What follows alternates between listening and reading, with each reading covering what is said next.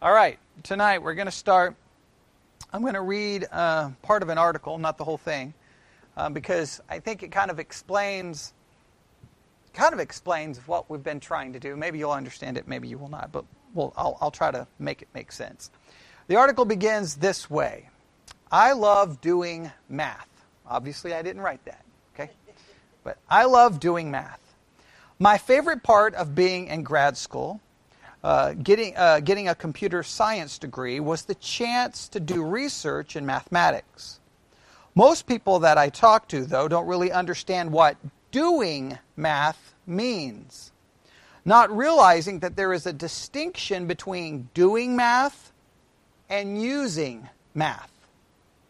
They vaguely imagine me sitting at a desk doing rows and rows of arithmetic problems, or maybe calculus problems. Instead, they should be imagining me inventing calculus. And then he puts, I wish. Studying the structure and patterns in numbers, exploring the logical implications of various mathematical hypotheses, or investigating the relationship between various mathematical definitions, both to create approaches that other people can use for problem solving and simply for the sake of understanding itself. Right? So in other words, there's a difference between using math and doing math. Or, I will add to the discussion, there's a difference between learning math, using math, and doing math. Now, he says, in the same way, there is a difference between learning, using, and doing theology. What are those three again? Learning, using, and doing theology. Many pastors and writers are concerned about the first. They note that most Christians in America are sloppy about or ignorant of theological issues. They simply don't know very much about their faith and are distressingly willing to compromise on principles that previous generations of Christians fought long and hard to establish. My concern in this article is with the second. I believe we need to create a space in the culture of our local churches in which gifted individuals can do theology, i.e., can create their theological positions on modern questions in addition to responding to the traditional theological systems developed by past generations. Now, why am I reading that, and why do I want you to understand that? Because I don't know how many years ago, well, here's how it worked. When I first started as a pastor, my goal was to not only teach the Bible, but was to teach theology. I did everything I could to say, come on guys, read systematic theologies, read systematic theologies, read systematic theologies, read. I begged, I pleaded. Read the Westminster, read the London Baptist. I taught everyone the Puritan Catechism. I did everything, pleaded everyone to learn it. Then I started transitioning in my teaching from learning to trying to teach you how to use theology. At that point, I think I started losing some people, okay? People weren't quite understanding. Well, okay, let me try to explain. We are now along past learning it. We're now along past using it. I'm trying to get you understanding doing theology. That's what we have been doing now for a long time. I have a feeling that I don't think some people have caught on. But let me just say, we're not going backwards. If you want to go back there, I'm sorry, I'm not moving backwards. I'm in the doing stage. Right? The learning stage was the elementary stage. The using it was the intermediate stage. We're now in the advanced class. All right? And so you have to be able to know how to do... Now, you can't do theology if you didn't learn theology, but if you didn't learn theology, whose fault is that? Everyone should say whose fault it is.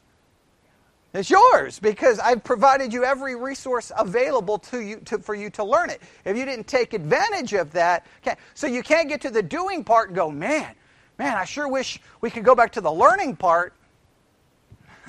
That's not the way it works. We are to progress. We are to progress. We are to progress. So we have been doing, in a sense, theology. And remember how he used that last statement? Let me read how he described it. All right? I believe we need to create a space in the culture of our local church. Okay? I created that space. I just made it, right? Okay? I just said it's here, right? Okay. In which gifted individuals can do theology. I try to treat all of you as if you can do it. Right? That's how I try to treat you, right?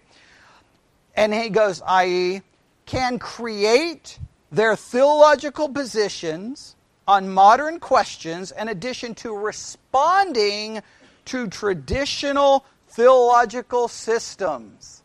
Have we not been responding to traditional theological systems? Yes, we have. Right? Yes, we have. Well, you can't say, well, wait a minute.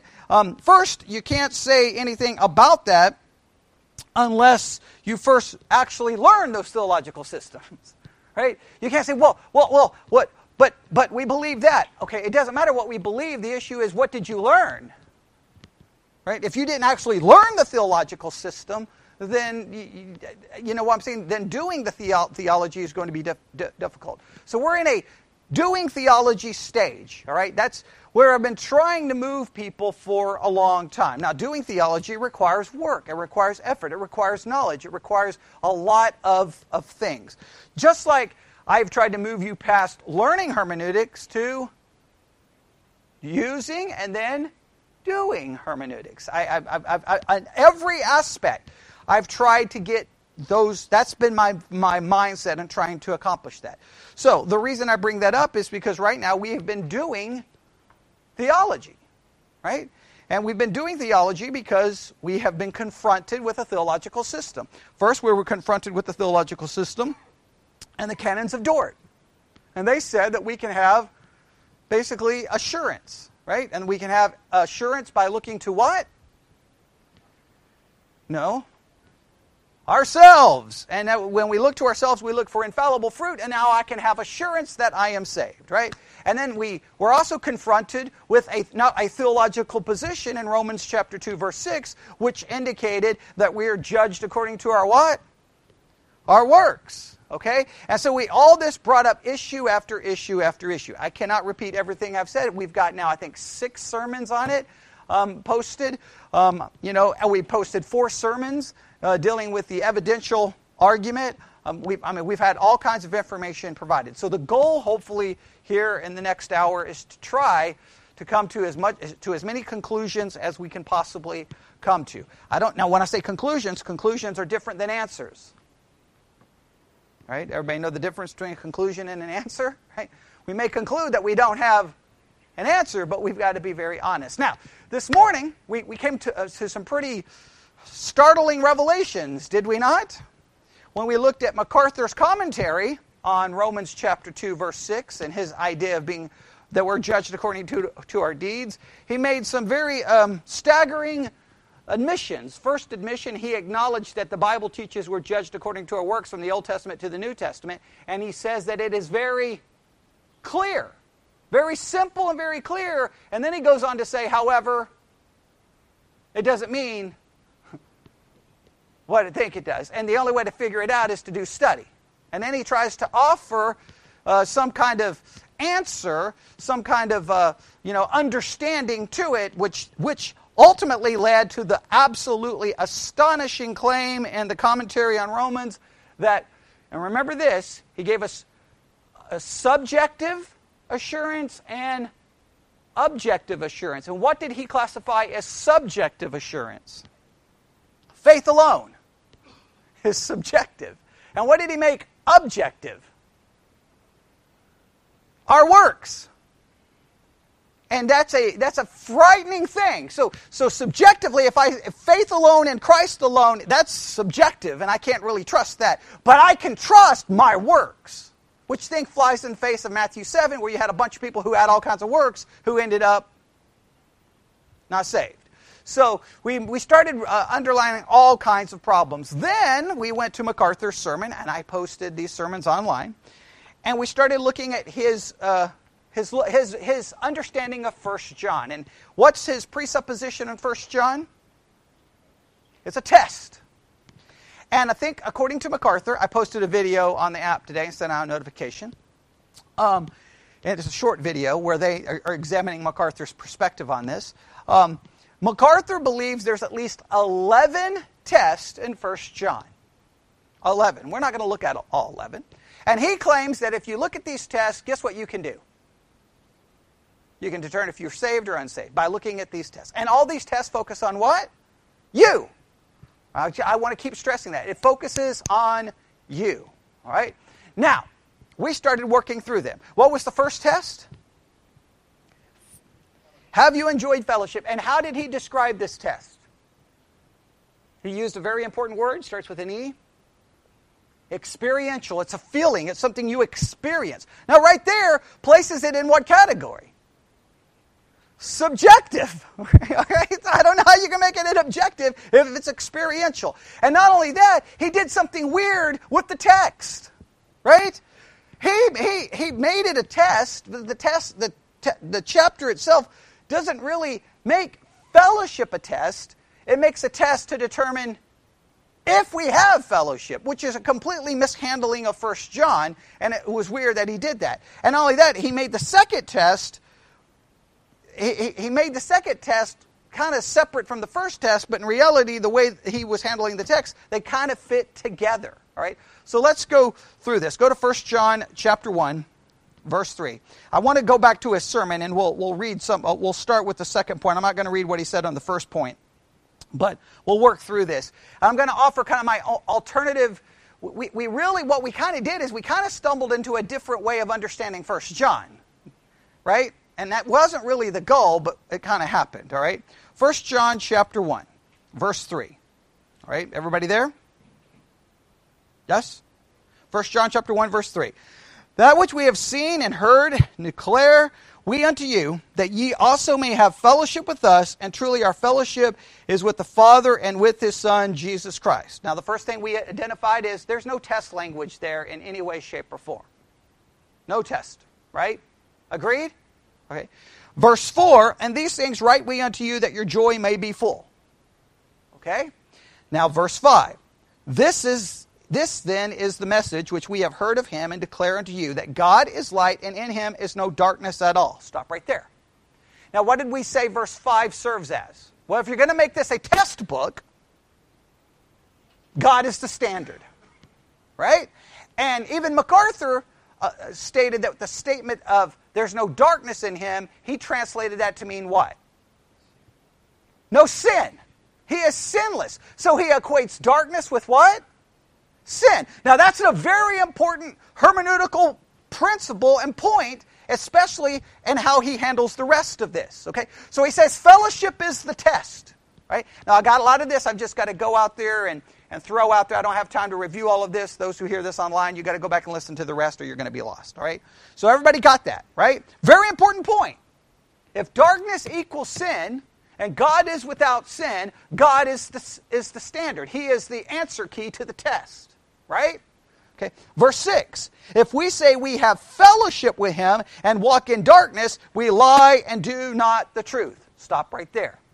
Now here, fellowship is not the test. The test is to determine if we have fellowship. Does everybody see that? Let me state it again. Is fellowship the test? What is the test? The test is to determine if we do have fellowship. Everybody got that? Everybody see what I'm trying to say? Okay, everybody got that? All right, now, listen to me carefully. I raised an important question. MacArthur makes fellowship and salvation synonymous. Not all Christians agree with that. Many Christians can say, I cannot lose my salvation, but I can lose my fellowship. Because fellowship is speaking of intimacy, closeness in common. And sin breaks that fellowship, but it does not destroy my salvation. Now, if we go with the test argument that fellowship is synonymous with salvation, what then does that verse say? Well, how would we have to read this test then? If we make them synonymous, what would this test tell us? Verse 6.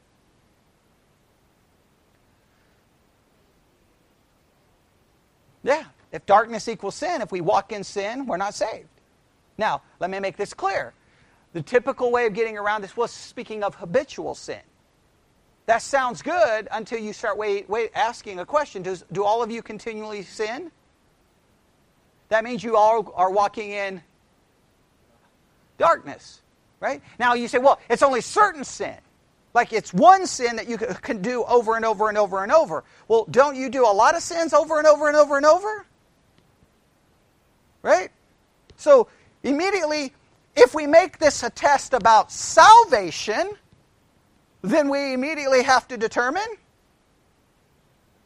what would be the determination if we make this a test about salvation? That we're not saved. Is there anyone here think they are? Right. No, based off this test. At this point, I don't know if anybody's even saved. Okay. But do you see the point? Now you just got to be honest. If you're going to say it's a test, then live it, prove it. And all you got to do is live a life that you never walk in darkness. Now, MacArthur ignores that, doesn't he? Remember in the sermon? He just says what?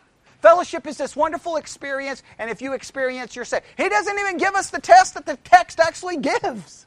Right? Why? Because everyone he knows has to walk in darkness. He has to walk in darkness. We all walk in darkness. Right? Now, stop right there. What was his next test? Sensitive to sin. Now, please note what he does here. Everybody listening? All right? Now, I know we're taking a little bit of time to back up, but we got to do this to go forward, right? Because once we get past these two major points, the rest are going to be easy to knock out in the last 30 minutes. Everybody ready? I'm going to read it again.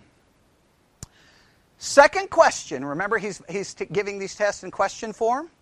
Second question. Are you sensitive to sin? Then he repeats it. Are you sensitive to sin? Now stop right there. Immediately, what could you interpret from that question or this test? Are you sensitive to sin? Can you agree that that's subjective? Was Luther sensitive to sin? Is anybody here like Luther? So then that means that there's different levels of, so how sensitive does one have to be in order to be saved if this is a test? And remember, he even argued that these are what kind of tests? Objective. The first two tests are as subjective as you can get. This is just thinking logically. Right? Now let's see what he does here. He says, go back to chapter 1 for a moment. This is a very important portion of Scripture. Verse 5 of chapter 1. Y'all can look at it. I'm just going to read it as he's got it because I kept going back and forth, and that's why it got all broken up this morning. I wasn't happy, but here we go. So 1 John chapter 1, verse 5. This is the message which we have heard from him and announced to you, that God is light, and in him there is no darkness at all. Now the point here is that the message which the Lord has sent to us is about himself. The message is that God is absolutely sinless, absolutely holy, absolutely perfect, has no blemish, no sin, no ignorance. There is not, literally in the Greek, a single bit of darkness in him. Now that's the basic foundational truth to the section. All right? So he makes an argument, darkness equals what? Sin. All right. Now that means you would have to interpret the next darkness as sin, meaning I can't walk in sin. Meaning I cannot sin. Because if I sin on anywhat of a consistent basis, I'm walking in it, therefore I'm not saved. Unless I say that walking, that deals with my fellowship. Right. Or you can say my fellowship is hurt, or there's something with it. Okay, but all right, we get the idea. Immediately we come to verse 6. follow as I read. This is how he states it. Now he's going to quote it. If we say that we have fellowship with him and yet walk in darkness, we lie and do not practice the truth. In other words, if God is light, all light, and nothing but light, and we are walking in darkness, then that's not fellowship with him. Now there he says it. Okay. That's not fellowship. Now, verse 7. But if we walk in the light, as he himself is in the light, we have fellowship with one another, and the blood of Jesus, his Son, cleanses us from all sin. If we say that we have no sin, we are deceiving ourselves, and the truth is not in us. If we confess our sins, he is faithful and righteous to forgive us our sins and to cleanse us from all unrighteousness. If we say that we have not sinned, we make him a liar, and his word is not in us. Now let's stop right here before we continue with the sermon. Remember, this morning I tried to help you see kind of the weird, contradictory way this is being worked out? Let me explain. According to this view, fellowship and salvation are what? Synonymous. Okay, everybody got that?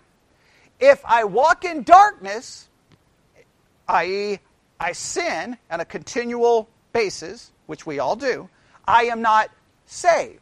So the only way for me to be saved would be able to not only claim, but be convinced that I do not walk in darkness, that I do not sin. Now here's the problem.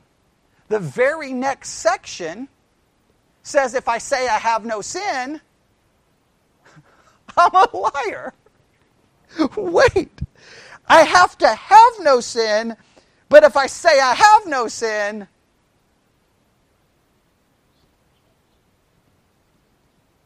that's a broken thing. But let's see what he does with this. Okay, let's see what he does with that. All right, he goes on. So here are some people who say, yes, we know God. We fellowship with God. We walk with God. But the truth is, they walk in sin and flatly deny it. There are lots of people who are so utterly oblivious that they think they're walking in the light when they're walking in the darkness. And walking in the darkness claim to have no sin or not to have sinned at all. Now right here, immediately he's making an argument. There's people who can be what? No, self-deceived. There's people who think that they're without sin. Well, okay, wait a minute. If there's people who can think that, then how do you know if you're not one of those who think that? And wouldn't you have to think that if you walk in darkness, you're not saved? Wouldn't you have to think that you're not walking in darkness in order to be saved? This is the logic in this sermon and the logic in this entire presentation. I've never seen something so disjointed and broken in my entire life. It's like the train, it didn't leave the tracks. The train just flew into a volcano and exploded. I mean, I don't even understand what's going on here. It's all broken. But let's see if he can put it back together in any way, all right? So he says, here's these people. They're confused. They think they're without sin, but obviously they're clueless, all right? Now listen to what he says here. There's lots of people who are utterly oblivious that they think they're walking in the light when they're walking in the darkness. And walking in the darkness, they claim to have no sin or not to have sinned at all.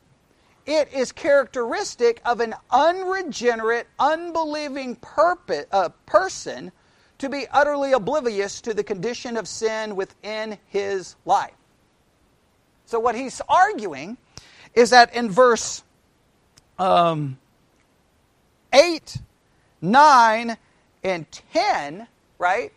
Or verse 8 and verse 10, I guess. Verse 9 would be different. Verse 8 and 10, he's making an argument that this is a sign of a lost person. A lost person, he's arguing, is not sensitive to sin, that a lost person don't believe that they have sinned. And he's making this a test of salvation. Now, there's a couple of things going on here. First, who is writing? John. Has he not used the term we since verse 1? Every single, and then all of a sudden in verse 9, if we, who's the we? Has to be the believers he's writing to, right? MacArthur's saying, no. This is characteristic of lost people, of unregenerate people. This is proof that you're lost. Wait, John is saying if we do this, right? Now, if we do this, What MacArthur is claiming, or how he's reading John, what John is saying is, if any of us do this, we're lost. Right? Now, but here's the subtle point. He already made the claim that if we walk in darkness, we're not saved. So wouldn't you, by MacArthur's logic, have to then claim you don't walk in darkness?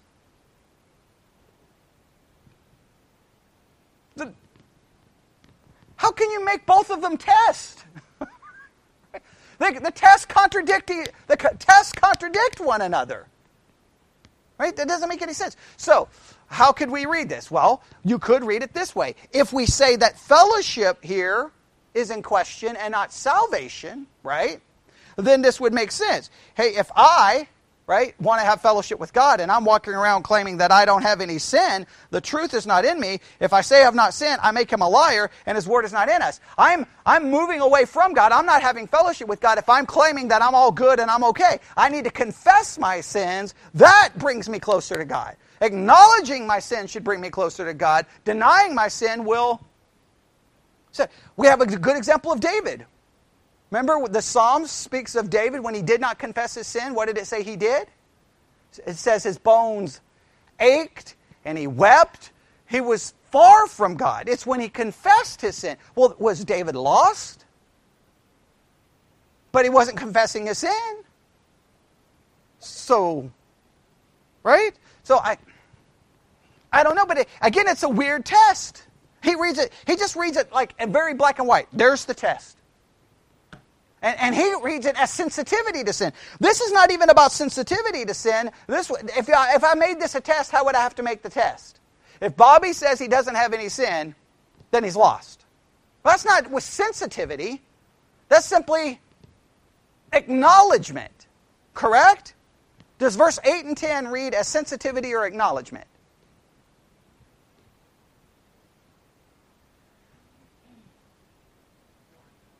Yeah, it doesn't talk about how sensitive they are. It's just a matter of what? Not saying that right. So he's turning it into a sensitivity issue. It's not a sensitivity issue. If I'm going to make it a test, the best way I can make it a test is you cannot claim to be without sin, which is going to make it very difficult considering I'm supposed to claim that I'm without sin because if I walk in darkness, I'm not saved. So far, so good?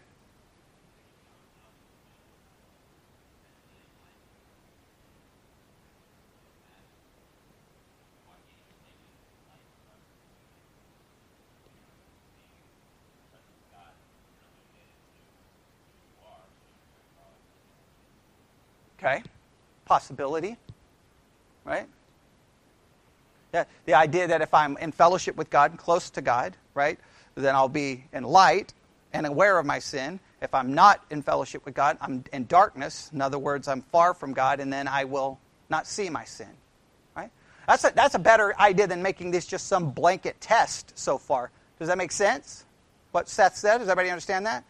Now, I have to go back and see if that would 100% work, but I'm more in line with that than just making his tests contradict themselves. All right, let's see where else he goes on here to say. All right, he goes, so here there's some people. All right, this is a sign of an unregenerate, unbelieving person to be utterly oblivious to the condition of sin in their life. That's what John's point is. The man in verse 6 is not confessing sin because he doesn't think it's necessary. He doesn't even recognize it. He doesn't even acknowledge it. He just walks along in the darkness thinking he's communing with God. Now please note, he's claiming that this person is a person who believes he's communing with God. He says it's an unregenerate person, but it's an unregenerate person who supposedly believes he's communing with God. Not all unregenerate people believe they're communing with God. So, I mean, he's making a blanket statement of what kind of unregenerate person this is. Right? So, I mean, I don't know how he's finding all of this in the text. Right? I'm lost here all day. All right. So, this man in verse 8 is not confessing sin because he thinks he's reached a state where he has no sin. The man in verse 10 is not confessing sin because he never has confessed it or acknowledged sin. Then he goes, 3 words describe these 3 viewpoints. The first word in verse 6 is darkness. The second word in verse 8 is deceit. And the third word in verse 10 will make defamation, because you make God a liar, because God says you have sinned. So here are people who claim to be Christians. Note, he says these people claim to be Christians. Right? He knows a lot about these people, doesn't he? Right? Yeah. Like if you're going to apply this test, I guess this test only applies to people who claim to be Christians, right? So if you claim to be a Christian, wouldn't you have to acknowledge sin at some point to even claim to be a Christian? Right? I mean, I'm so confused by this test. I don't even understand how this test works. Okay. So he goes, so these are people who claim to be Christians but are utterly insensitive to the reality of their sinning. Now again, he says they're insensitive. Verse 8 and verse 10 has nothing to do with sensitivity. It's about acknowledging it. It's not about being sensitive to it. Agreed? If I was going to use sensitivity, I would go to Romans where Paul says the things I want to do. That's more sensitivity. Verse John is not dealing with sensitivity here. It's dealing with acknowledgement. All right? On the other hand, they can deny it altogether and think that they can walk and have fellowship with God. They're utterly insensitive to the reality of their condition, and the truth is they do not know God. They do not practice the truth. They deceive themselves. The truth is not in them. They made a God a liar, and His word is not in them.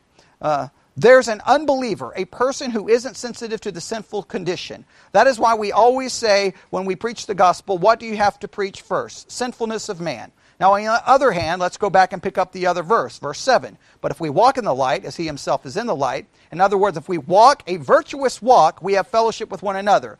That one another, by the way, refers to God, not to other believers. That's a big statement, all right? And the blood of Jesus, His Son, keeps on cleansing us from sin. The truly saved walks as a pattern of life in the light. The truly saved, look at verse 9, don't deny their sin. They what? They confess it, and God is faithful and righteous to keep forgiving it and keep on cleansing it. So we can say the true believer is always walking in the light.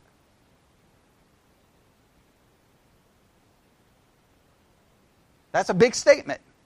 The true believer is always walking in the light and always confessing the deeds of darkness that he does in the light. He has a right sense of sin. He knows if he's going to communion with God, he has to be holy. Listen to that. He knows if he's going to commune with God, he has to be holy. Is anybody here holy?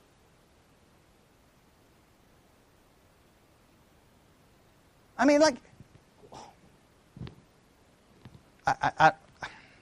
he has to walk in the light. He knows when sin occurs in his life. He says, you have to walk in the light, you have to be holy, but then he acknowledges that they sin. Well, if they're sinning, they're not holy. How can you say the same things in the same breath?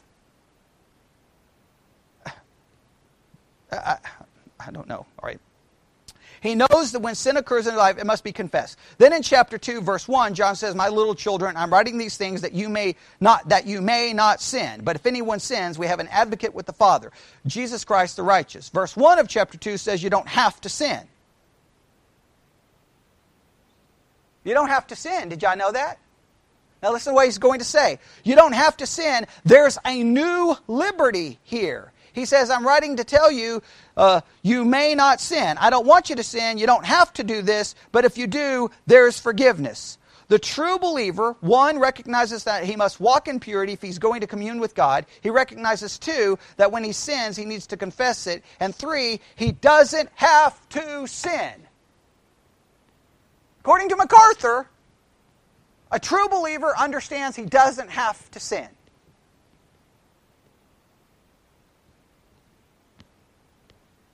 Now, if he believes that you have the liberty not to sin, then what is he claiming? By logic, that there can be what? Sinless people. Now, that's why he has tests. That's the presupposition in his entire theory. The reason he's going to judge all these as tests is because, hey, Bobby, you don't have to sin. Well, now I can give a test based off that presupposition. I don't hold to that presupposition. And the reason I don't hold to that presupposition is because I know me and I know my wife. She sins. Okay, well, Jenna, she does. So what do you? No, Jenna's looking at me like she doesn't. According to Mr. Goodlet, so do you. Okay, right. If you're close to someone, you know they sin, and you know they claim to be a Christian. So I can just, tonight I get in the car and just look at Stacy. Hey, don't sin this week. That should make you a far better wife. Right? I'll just say I reject your presupposition. Okay, all right. So, agreed? Now, does anybody here believe you cannot sin? That you have the ability not to sin?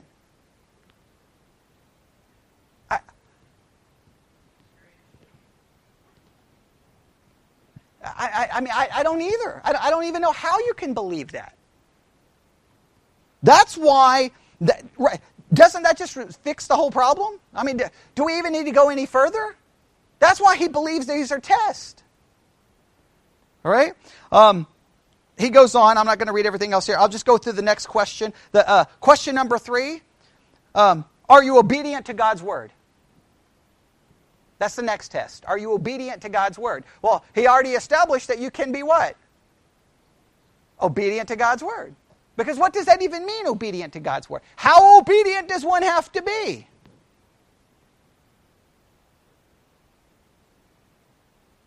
All right. A fourth question. Do you reject the world? Do you reject the world?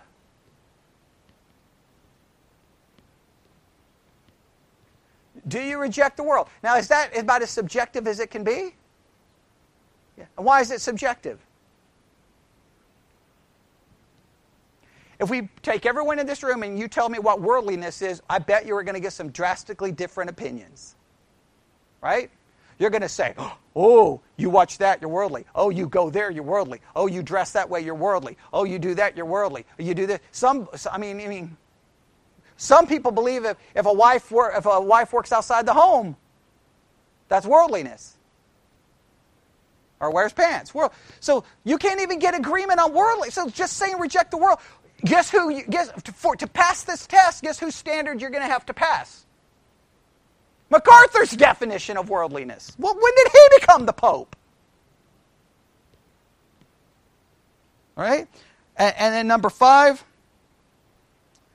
do you love Christ so that you eagerly await his coming? Do you love Christ so that you eagerly await his coming? Well, the fact is, just saying, do you love Christ, how much do I supposed to love him? I guess Luther was in trouble. Love him. Sometimes I hate him. Oh, I'm sorry, Luther, you're not saved. Pope MacArthur has decreed it, and therefore it is so. Now, I could go read through all those tests, but first of all, let's go through this. Let's do this. All right, we're going to try to summarize this and try to come with some conclusions. You ready? Okay, here we go. Number 1. The evidential idea of assurance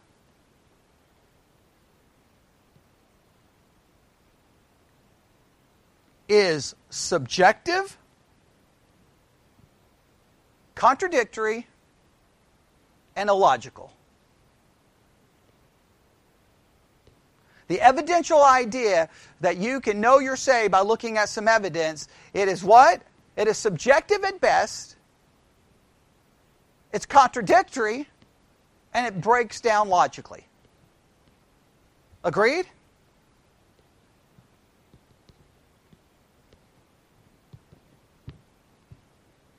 I would love the evidential idea to be correct. I have struggled with the evidential idea my whole Christian life. There's times I didn't know what else to do. I've accepted the evidential idea because I went with the evidential idea because when you're learning theology, you have to learn a system and go, this is the system I'm going to go with. The key is you don't stay with the learning. At some point, you have to start doing. Now, in between the learning and the doing, you start using. And when you start using it, then you may start using a system going, okay, this is the way I have to use it. And you may be falling into the same contradictions, but you're not going to be able to correct the contradictions until you start doing theology. That's why you have to do theology, right? Does everybody understand that? All right, so what's number 1? The evidential idea of assurance is what? Number 1, subjective, contradictory, and illogical. Number 2. The evidential idea of assurance forces you to look to yourself and not to Christ.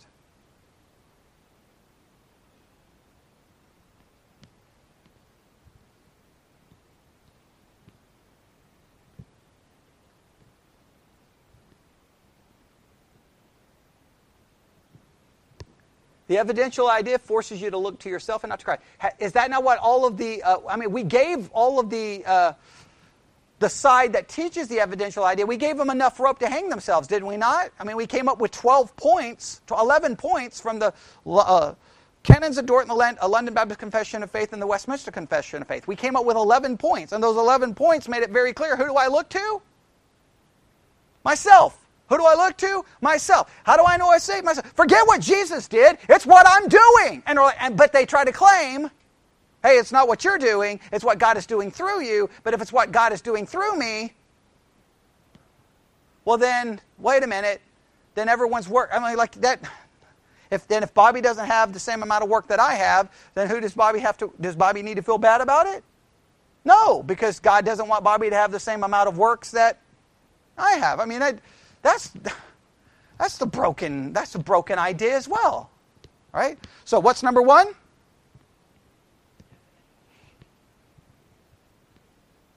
Okay, right? And I'm not going to lay out every illogical thing, but I just pointed out another illogical thing right there. Okay, number two. Forces you to look to yourself and not to the finished work of Christ. And that's theologically troubling to me. If I'm a Protestant, if I'm going to be a Protestant, if I'm a Catholic, that makes perfect sense. Okay? Well, actually, I would say Catholics that make more sense than the evangelical side. It just is so confusing. All right? So far, so good? All right? What else do we want to do here?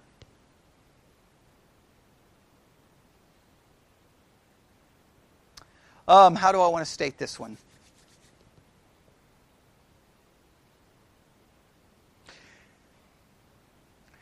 Accepting the evidential idea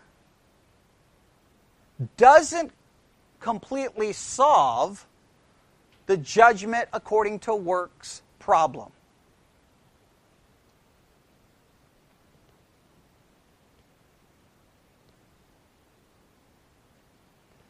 The evidential idea doesn't completely resolve the judge according to our works problem. All right? Let me see if I can explain what I mean by that. Probably I could come up with a better way of stating it, but I think you'll get the idea. Why did all this start? Well, it started for two reasons. We had the London Baptist Confession, or the Canons of Dort, telling us that we can have assurance by looking to infallible fruit, right? And then at the same time, we came to Romans 2, verse 6, which tells us works. And this raised a lot of problems. And the reason this comes together is the Protestant evangelical idea is, yeah, all those scriptures say you're judged according to your works, but it doesn't mean you're saved by your works. It means your works will prove if you're saved. All right. That sounds good, but why doesn't it fix the problem? Why doesn't it fix the problem?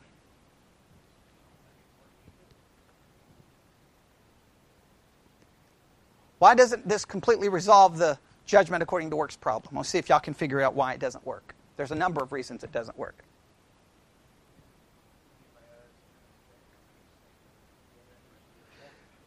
No. I'm saying that if we go with the evidential idea that says the evidential idea resolves the judgment according to works, I'm saying it doesn't resolve it. Why doesn't it resolve it? Even if we say it's true, it doesn't resolve it.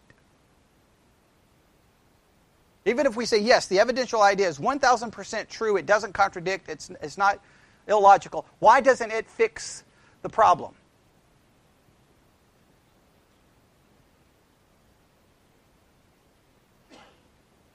Do what? Okay, well, let me explain it this way. If we try to argue the judgment according to works is explained away, because what are they trying to explain away? That we're not saved we're not saved by our works, right? That's why the whole evidential idea came about, correct? I can't be judged. If you say I'm judged according to my works, you're saying I'm saved by works. I'm not saved by works, so I'm going to say that works prove my salvation. Therefore, this resolves the problem. Why doesn't it resolve the problem? Because you're simply saying the same thing. Remember, I told you it's circular reasoning.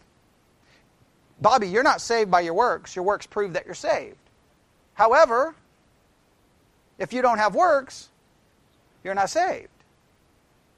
That doesn't fix the problem. That just tries to change. It just tries to move the statement from one part to the next part, and somehow magically you're out of the problem. You're not out of the problem because you're literally saying you're saved by your works. Even though you're saying, no, I'm not saying I'm not saved by my works. I'm saved by the works that God does. Well, if God's doing the work, well then you've got more problems, right? Because then if Stacy has more works than Bobby, and then I'm going to start preaching like, man, Bobby, you need to get your act together. No, I don't. God's doing the work. If God wants me to have more works, I'll have more works. I just need to have God produce enough works that will get me where? To heaven. Okay? All kinds of problems, right? It doesn't. You see how it doesn't fix the problem? I know we've all been so brainwashed that we think it sounds so good. Right? I'm not saved by works, but works show that I'm saved. I'm not like those Catholics. I feel better. And then someone from the outside goes, you're saying the same thing. Right? Because if you don't have the works, you're not saved. So what is required? Works. Yeah. But no. They're not. The works don't save me. They just prove that I'm saved. You're still saying they are required. So you can do all the double speak you want, but anyone with have ever taken a freshman course in logic is going to eat your lunch there and go, you're playing a game of semantics. You're like, if I just put the works here, then I'm not saved by my works. Okay, I'm not saved by my works, then I'm not going to do anything. Oh, no, you're not saved.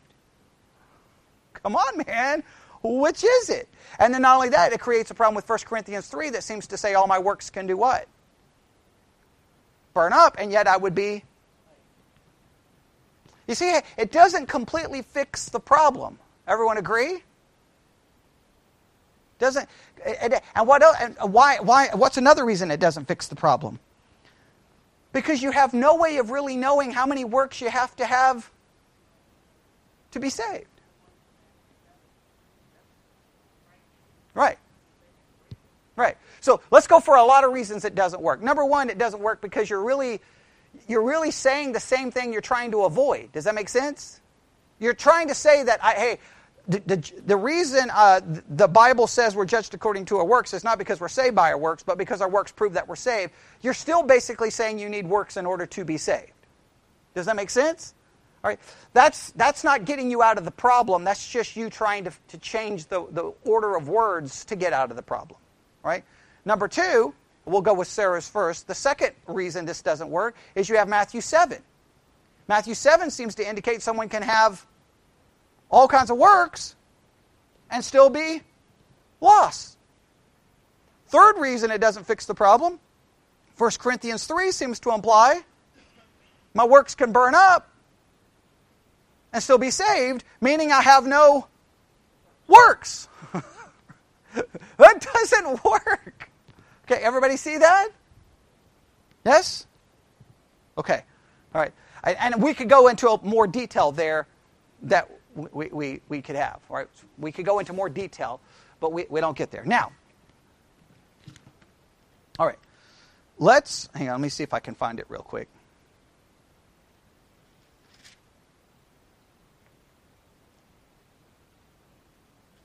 All right. I'm going to throw out two ideas. Okay. I'm going to throw out those kind of explain, that gives you certain things to work with. I know it doesn't answer all the questions, but I'm going to throw something out here, okay? Some will argue, well, there has to be some kind of test. There has to be some way of knowing, all right? I'm going to throw out two ideas more from church history, okay? All right? And here are the two ideas. I'm going to call them the trust test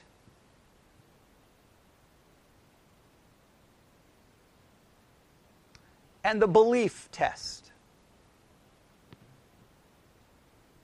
The trust test and the belief test. All right? And I don't even know if I like the word test, but if I'm going to come up with a test, I'll show you why. Go to 1 John chapter 5, verse 1.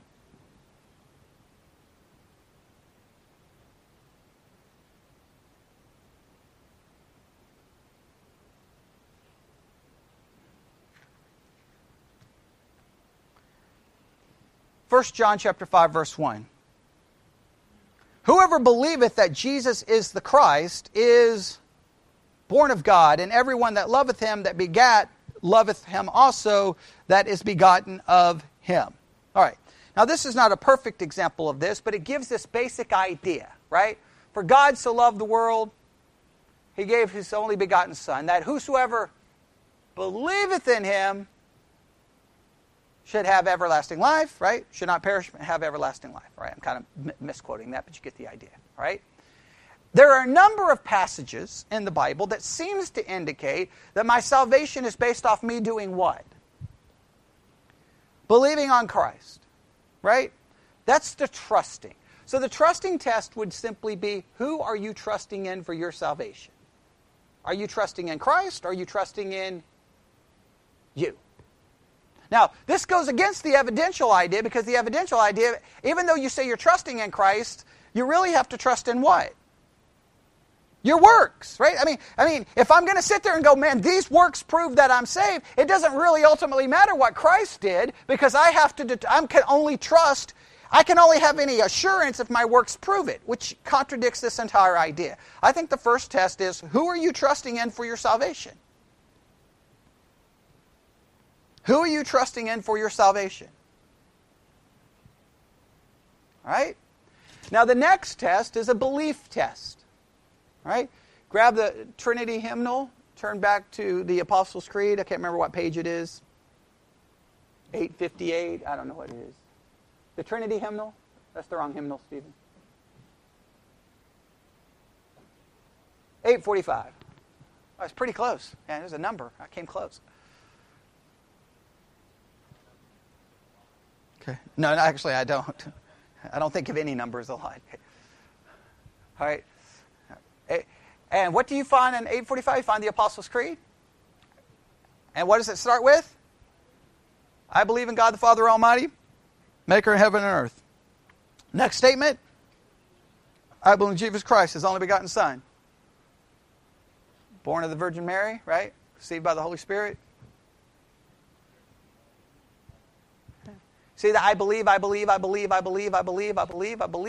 There's a belief test, and the belief test is, do you believe in the right things? The early church offered what test? Belief test.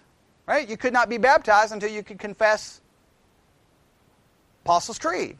There was a belief test. Why was there a belief test? What kind of test is a belief test?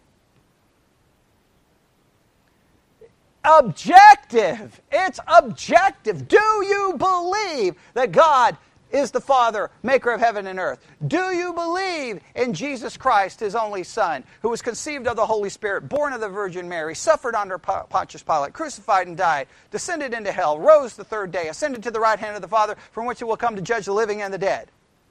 It's either what? Yes or no?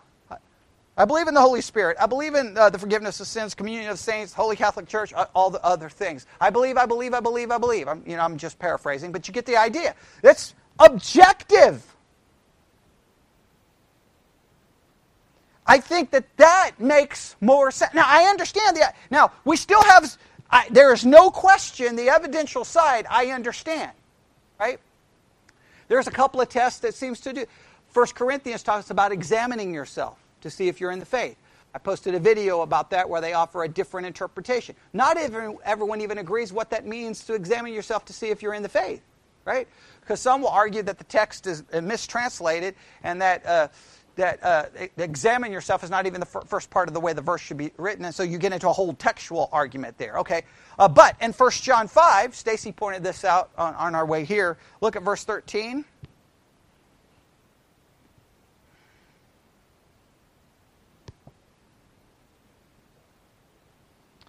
Now, this is where the evidential idea comes from. All right? 1 John 5:13. Everybody there? These things have I written unto you that believe on the name of the Son of God, that you may know that you have eternal life, and that you may believe on the name of the Son of God. And this is the confidence that we have in him, that if we ask anything according to his will, he heareth us. Now, these things is understood by most to be what things?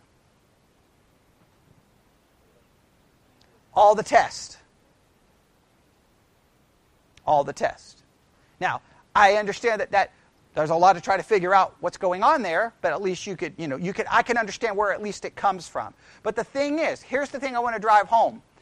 If you say that it is the test, and the test is the way you have eternal life, and you read these tests as they are written, what is the only objective conclusion any reasonable person can come to? That you're not saved.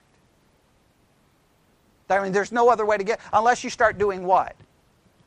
Well, walking in darkness doesn't mean that I never sin. It just means I don't sin all the time, which then implies that you believe you don't sin all the time. Well, it doesn't mean, when it says that I will obey God, it doesn't mean I'm always going to obey God. It just means that I will obey him more than I don't. Okay, well then how do I determine percentages? Again, who shows up in Hebrews 11? Samson shows up in Hebrews 11. His whole life is characterized by sin. Okay, well, he doesn't count. He's Old Testament. Okay, well, now you're going to start playing all kinds of games like that, okay? Well, yeah, but she's Old Testament, so it doesn't count, right? I mean, that's how they're going to play the game. But, I mean, the writer of Hebrews is using them as an example of great men of faith. Well, Samson made all kinds of mistakes, and you have a prostitute who shows up in it. Okay, well, how does that work? Okay? So, all I am saying that the test idea is, here's the thing. The test idea is designed for what reason? The test idea is designed to try to get around the fact that the Bible says we're judged according to our works. That's why it's designed, right? And it's designed on and I'm going to argue that if you really think about it, it doesn't really resolve the problem, number one. Okay. Number two, that if you really say the test idea is accurate and you're honest with the test, right? You read the test. I mean, we did this with Jonathan Edwards. MacArthur takes his idea from Edwards. Edwards took his idea. I can't remember where he got his idea from. But there's a lineage of where this idea came from, right? Some could go, it goes back to Roman Catholicism, right?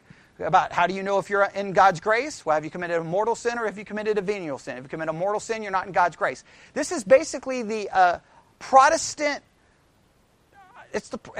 Here's the thing. The lordship salvation idea, if you read some classifications of it, guess where they put lordship salvation? With Roman Catholicism.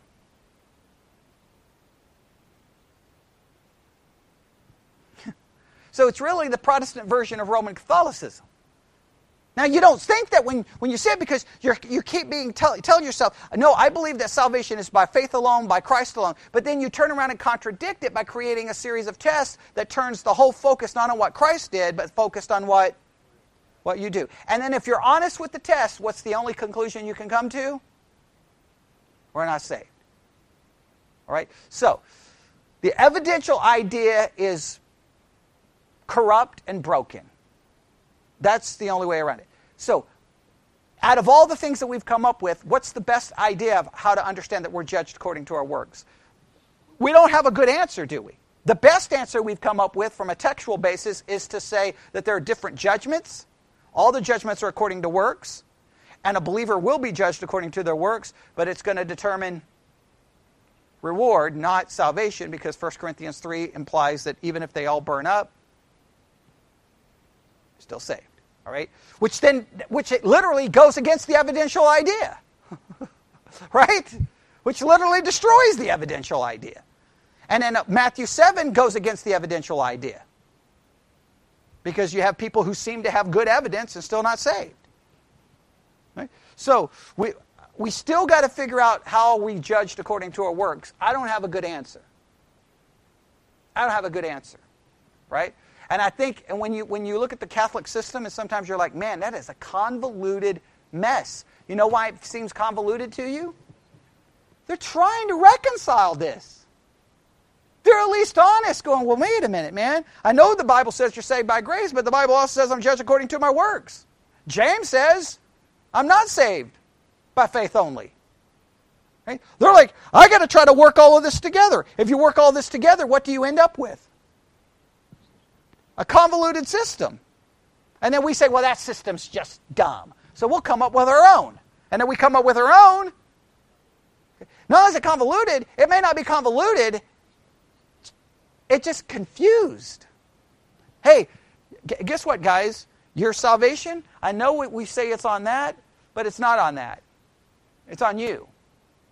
How do you know you're saved? Don't look to Jesus, look to where? What you do. Well, great.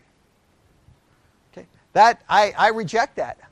Okay, I reject it. There's just no way it cannot sustain itself in any meaningful way. Because if I go through 1 John and I read those texts as being like they're written and not doing what the people did with Jonathan Edwards, like he said this, but however, you're not going to do it perfectly. You either turn the test into not being actual test, or you read the test as they actually are, and then you have to convince yourself that you're not sinning. Which then 1 John would say,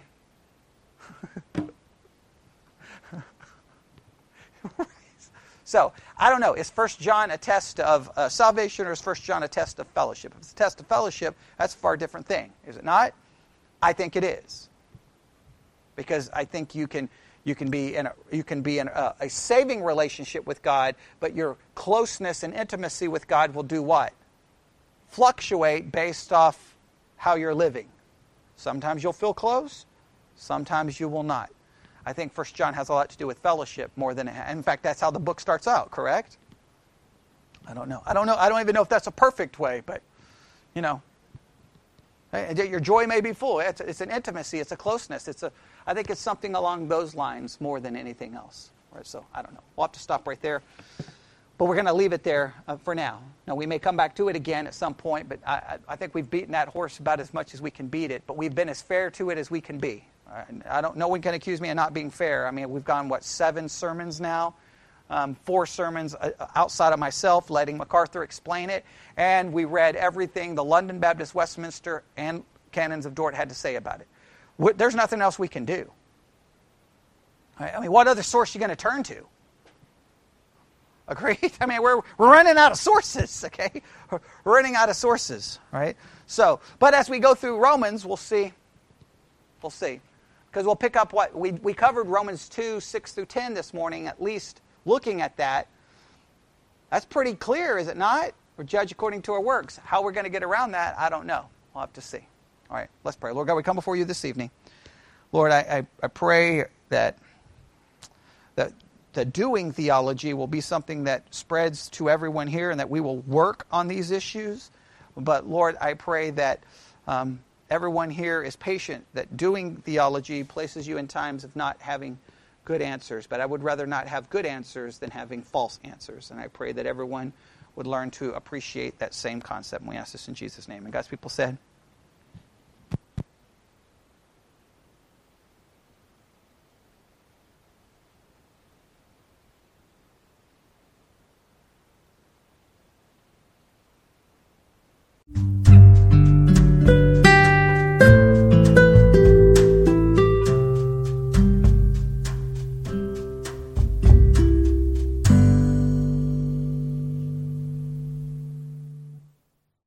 The podcast you just heard was made using Anchor. Ever thought about making your own podcast? Anchor makes it really easy for anyone to get started. It's a one-stop shop for recording, hosting, and distributing podcasts. Best of all, it's 100% free. Sign up now at anchor.fm/new. That's anchor.fm/new to get started.